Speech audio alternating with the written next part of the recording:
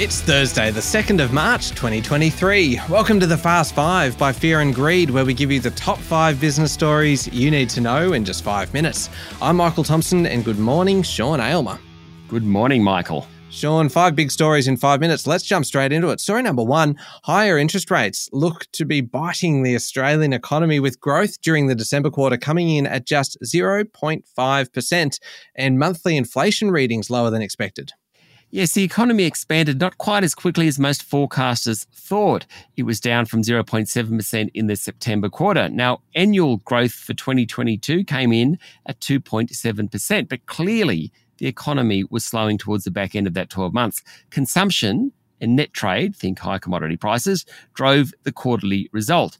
One very notable fact was that the household saving ratio fell from 7.1% to 4.5%. Federal Treasurer Jim Chalmers said the Australian economy is moderating as expected, and it's the inevitable consequence of global challenges, high inflation and rising interest rates. Now, the national accounts show that consumer prices rose by about 1.5% during the December quarter.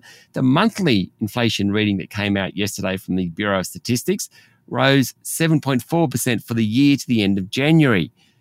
Put those numbers together and you just get a feel that the heat is coming out of inflation. Chalmers said he's hopeful that inflation has peaked. He's probably right. The question is now, how fast will it come down? Australia really is doing pretty well. It's growing better than most other parts of the economy. In fact, it's twice the pace of the OECD average. But the recent run of data just hasn't been as encouraging.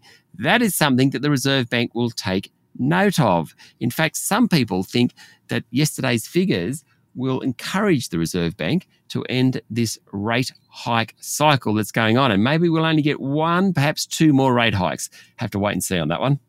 Sean, on to story number 2, and a big story in politics. Prime Minister Anthony Albanese has ruled out removing the capital gains tax exemption on the family home as the government really scrambled to contain the pushback from its decision to lift taxes on superannuation accounts worth more than $3 million. Yeah, he was pretty emphatic yesterday, and I quote, "We're not going to impact the family home, full stop, !" He told ABC Radio. He said it's a bad idea and no one's raised it at all in Cabinet. Now, earlier in the day, Treasurer Jim Chalmers declined repeatedly on breakfast television to categorically rule out targeting the capital gains tax exemption on the home. Remember, on Tuesday, the government said it will double the tax rate from 15% to 30% for superannuation earnings on funds above $3 million. During last year's election campaign, the government promised not to touch super. Yesterday, Mr Albanese said he wasn't breaking a promise because the tax rate would not kick in until July 1, 2025, which is after the next election. A little bit cute, I think.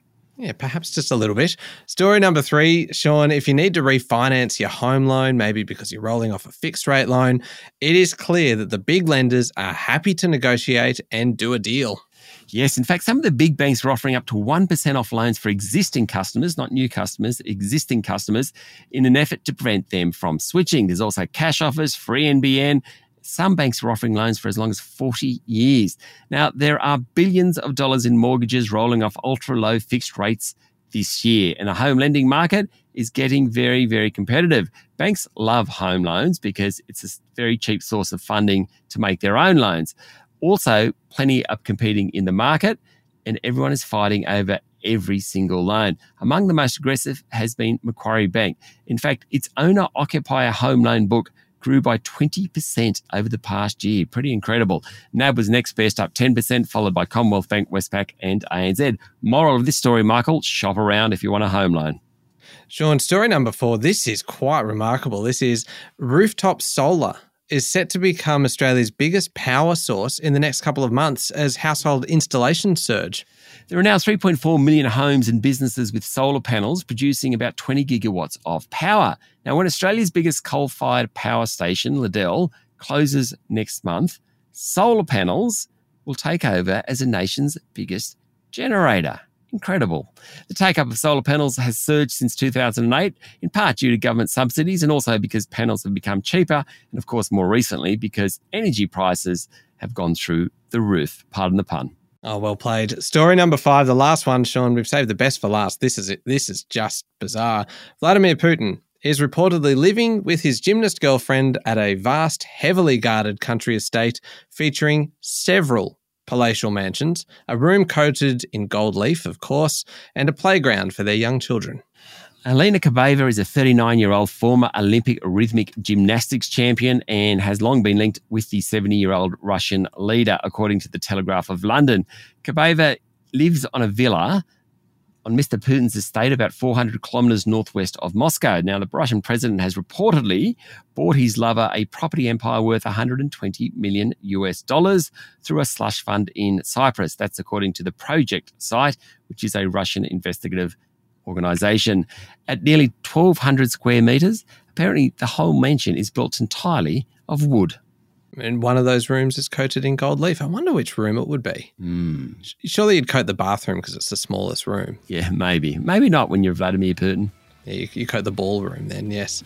All right, there we go. The top 5 business stories in 5 minutes. Thank you, Sean. Thank you, Michael. It's Thursday, the 2nd of March, 2023. Remember to hit follow on the podcast. And if 5 minutes isn't enough, you can find our longer daily show called Fear and Greed wherever you listen to podcasts. I'm Michael Thompson, and that was The Fast Five by Fear and Greed. Have a great day.